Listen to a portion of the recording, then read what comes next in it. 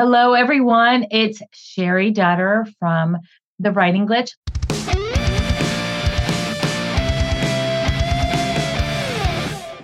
I am here today on the Emotional Kids Summit with Heather Hodgins-Chan. Heather is an occupational therapist. There's another episode. If you go back into the archives, you're going to find out another episode from her. But I wanted to call her back because she is a specialist in trauma. She's an occupational therapist. She has a certificate in psychotherapy as well. And so she really works at the core of helping these kids transition their regulation to being able to access learning. Welcome to the summit, Miss Heather. Thank you so much for having me again, Sherry.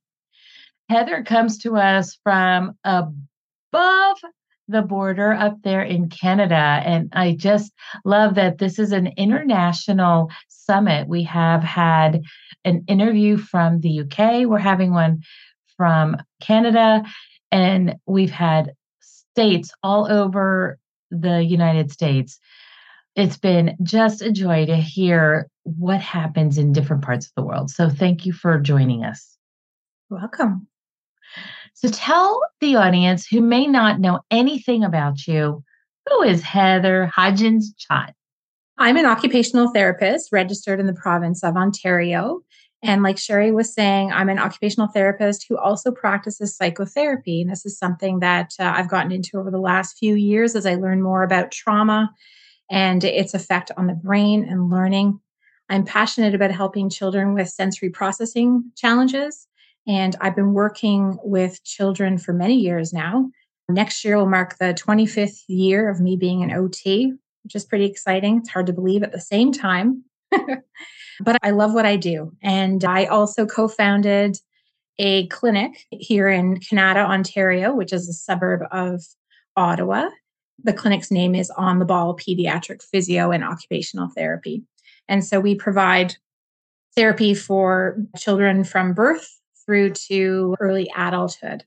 And so another one of my passions is that I love mentoring the team of occupational therapists. So I take on the role of team lead OT at that clinic.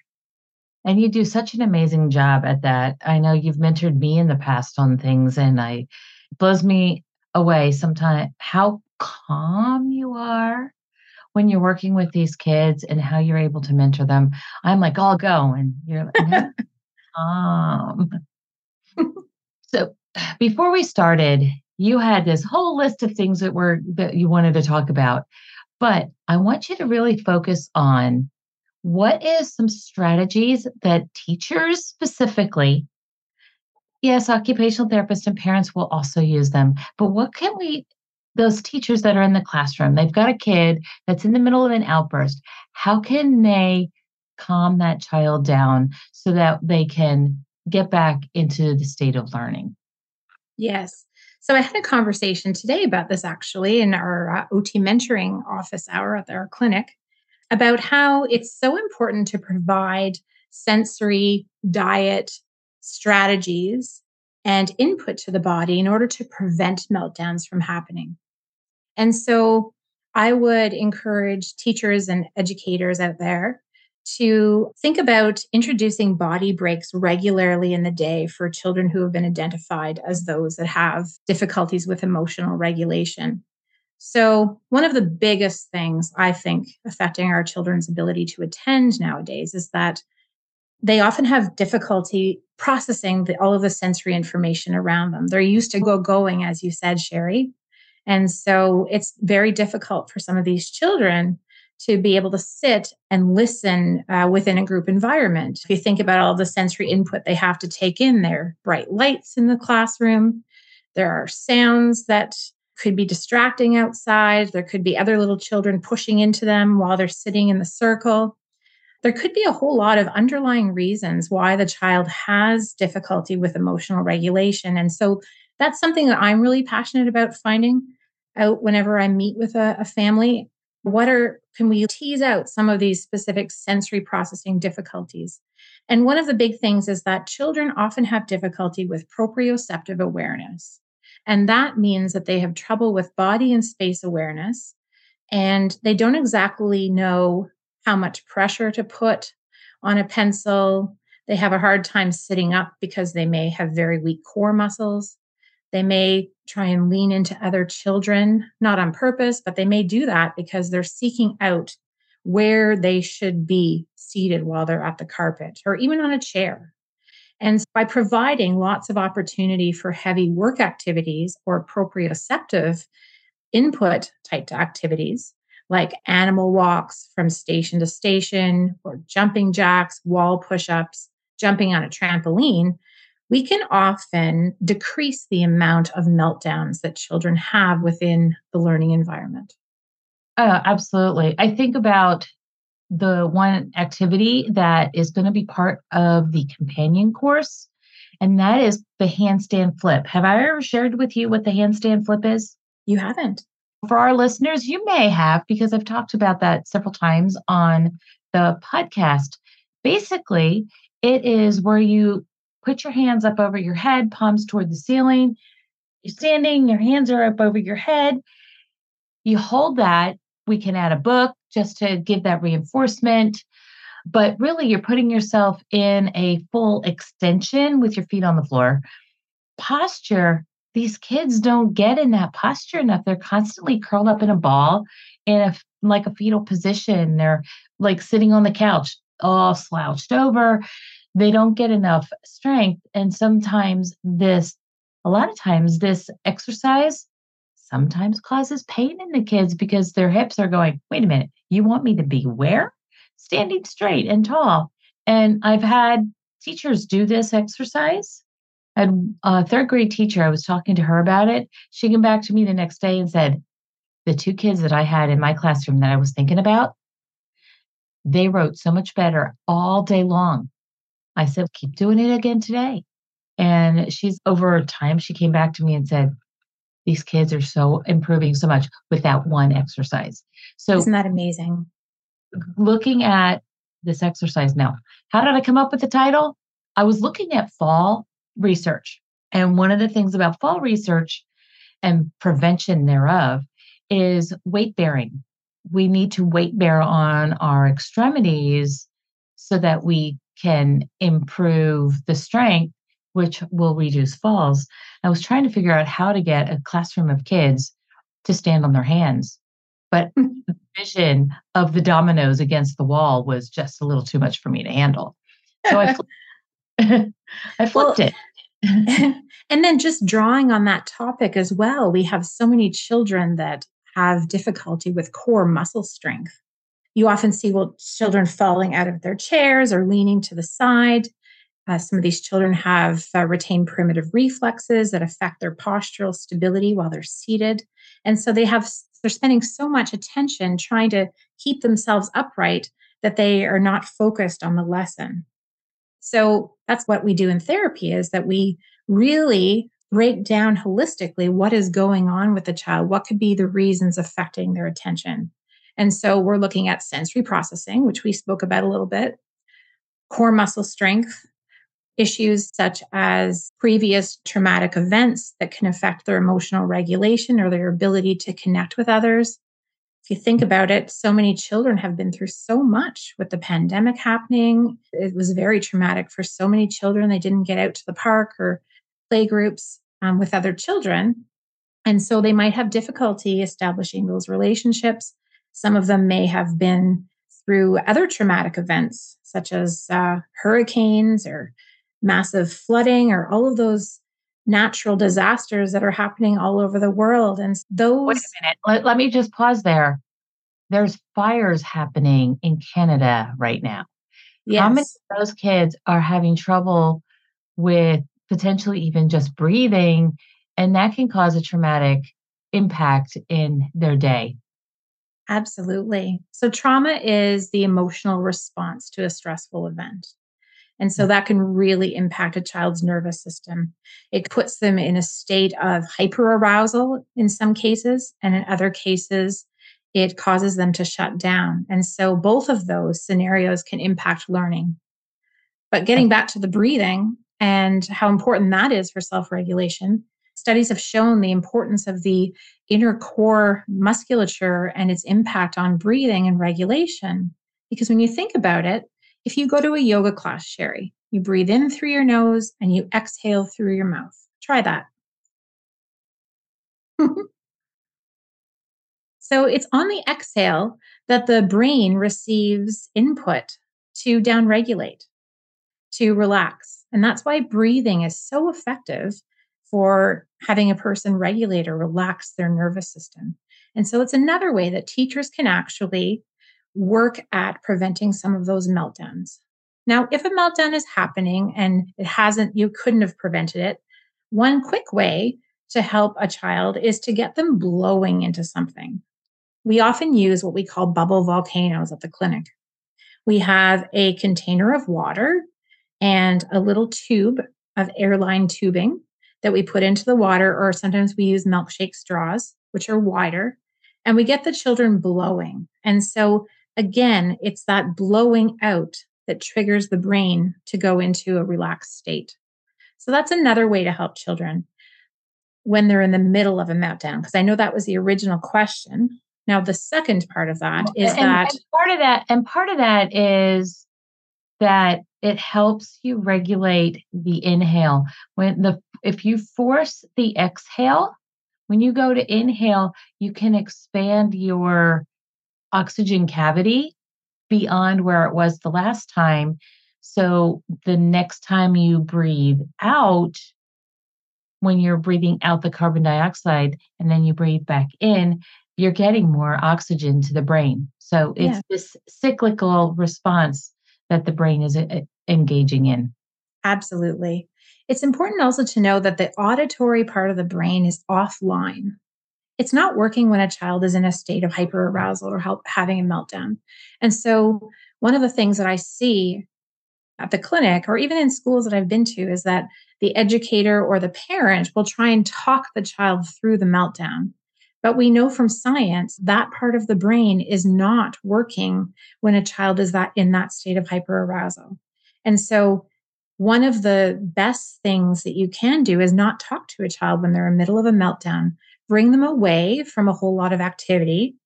Sometimes a small little tent in the classroom can be helpful, a small cozy corner with some Christmas lights. It could be even as simple as a big box with a few little twinkle lights inside and a nice big cushion. Just a place that helps define their space and provide them with that comforting area where they can have a sense of where they are.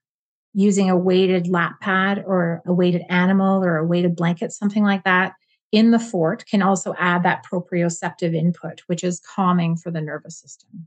It makes me think of kids in play in the living room. They're watching TV and then they take all the cushions off the couch, put the blankets up over them. They create forts. They create the space themselves. That's right. And it's fun, and they're getting that pressure on their body and they're feeling safe. Now, that's a big part of regulation is that children need to feel safe wherever they are. And if they don't feel safe, they have a hard time connecting and learning in an environment if they feel threatened or overwhelmed. And that's where it's so important to get a good history about what the child has been through, I think, before you even bring them into a classroom. Get to know what they like and how they can connect with you. And I can see that can be hard trying to get some kind of history on 30 kids. Absolutely. From the parents before school starts. So that's why those parent-teacher conferences are meet the teacher night. That's the one I'm talking about. Are so crucial that you can be there as a parent to say, "Hey, look, Joey's been in this traumatic experience. I just want you to be aware of it. This is how we've handled it in the past. Hopefully, we can connect if we have issues coming up." It's so important. I can't emphasize that enough either. A child may look like they're having a really hard time, and it may look like they're trying to be defiant, and they really just might be falling apart inside. Their brain is just in a state of hyperarousal. And so it's important to get an understanding of how these children think. And so that's where OT comes in. We're the detectives. We're looking for the reasons underneath the behavior. I think there's been a theme, if you listen to many of the other episodes, calming, no talking, sensory based interventions, and other ways to create alternative conversation after they've come down seems to be a theme through this entire summit. So thank you for expanding and adding clarity to that, Heather. Is there anything else that you'd like to share with the audience? I think co regulation, like you just highlighted, is just so important. So if a child is sensing that you are overwhelmed, they are going to sense that in themselves. You're going to sense that you're not feeling regulated. And so that may be very dysregulating for them too. So it's important to, I think, as an educator, to take that time every now and then just to check in on yourself. And it's a busy classroom environment. I really feel for teachers nowadays because they have so many children in their care and they're going all day. And we know that co regulation is so key for these children. It's hard, but I think just to be mindful of that, or even incorporate some sort of mindfulness into the classroom. Movement and mindfulness. I think movement just helps children express themselves. It helps develop their core muscles that they need for sitting up at a desk, being able to regulate themselves. And so without that movement, they're going to have a hard time regulating. Most kids like to move and need to move. So I hear you saying that the teacher and the student should all engage in mindfulness activities at some point throughout every day. Can you give us an example of how the whole classroom could engage in a mindfulness breathing activity with the teacher? Absolutely. So it wouldn't necessarily even have to be a breathing exercise. It could be some deep pressure activities or some animal walks around the classroom prior to mealtime or lunchtime. And it could be something like mindful eating. They did this at my son's school and he was in grade 6. And the teacher was amazing. She got the children to all eat together and then she'd ask questions. And she'd say things like, so, what are you tasting right now? Think about what is in your mouth right now. Think about, is it soft? Is it hard, sweet, salty? And so it got children becoming more aware of their own body. And it got them thinking about how they feel in their body. And that's something called interoception. That is the eighth sense that occupational therapists talk about. So knowing how we feel inside and what our body requires at any given time. Do we feel like we're upset? Do we feel calm? Do we need to go to the washroom? Are we thirsty? Am I tired? Those are all sorts of things that are brought in with that interoceptive activity. So that's a mindfulness based activity that doesn't necessarily require a lot of breathing. They could possibly do a little bit of yoga together as like a part of a gym class. Some children might feel dizzy putting their head upside down, and other children, they may not feel dizzy at all. And so just becoming more mindful of how their bodies are moving and responding. The word dizzy makes me think about explaining what that means to kids because some kids will feel funny things that happen in their head and they don't know how to put words to it. Lightheadedness, dizzy, other words do mean different things, and really trying to help the kids understand the difference is helpful to you as an adult. Translate that and transfer that information to other people that need to know.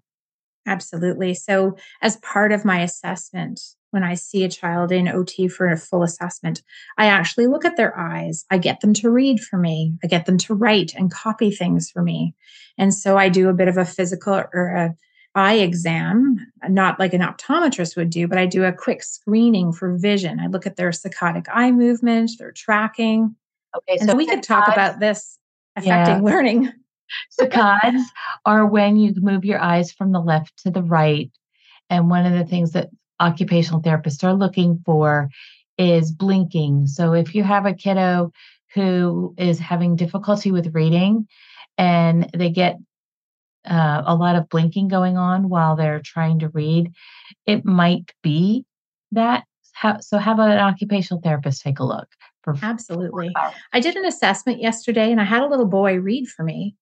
And I said, do any of the page and do any of the letters look like they're moving on the page? And he said, not the ones I'm reading, but the ones underneath are really moving around a lot. Hmm. And so that just made me even more curious about his eyes and his tracking. So then looked at his tracking a little bit and he had a hard time converging his eyes. And I said, I think we need to get this checked out by a developmental optometrist to make sure that you don't have any difficulties with the actual eye. And we do know that you can have difficulties with visual perception, but it's always important to rule out difficulties with the eye. So, all Hmm. of these things can definitely affect attention, and a child can only take so much, right? It's the cup will overflow. And learning, we put learning on the top of that cup, and all of these things go into the cup, but then we can only hold so much. And then I think children just eventually reach a point where they lose it and they dysregulate. And so we need to figure out how they can fill their cup without spilling. There's so Yeah. many factors. Yeah, and they might hold it together at school, but by the time that they get home, that they are over the top and they might just dysregulate when they get home. But we also have to help them budget. So teachers keep that in mind that if you have a parent that's saying they're losing it when they get home, but they're holding it together at school, we need to budget their day and help them out throughout the day as well, so that by the time they get home, they're not going to overflow. Absolutely.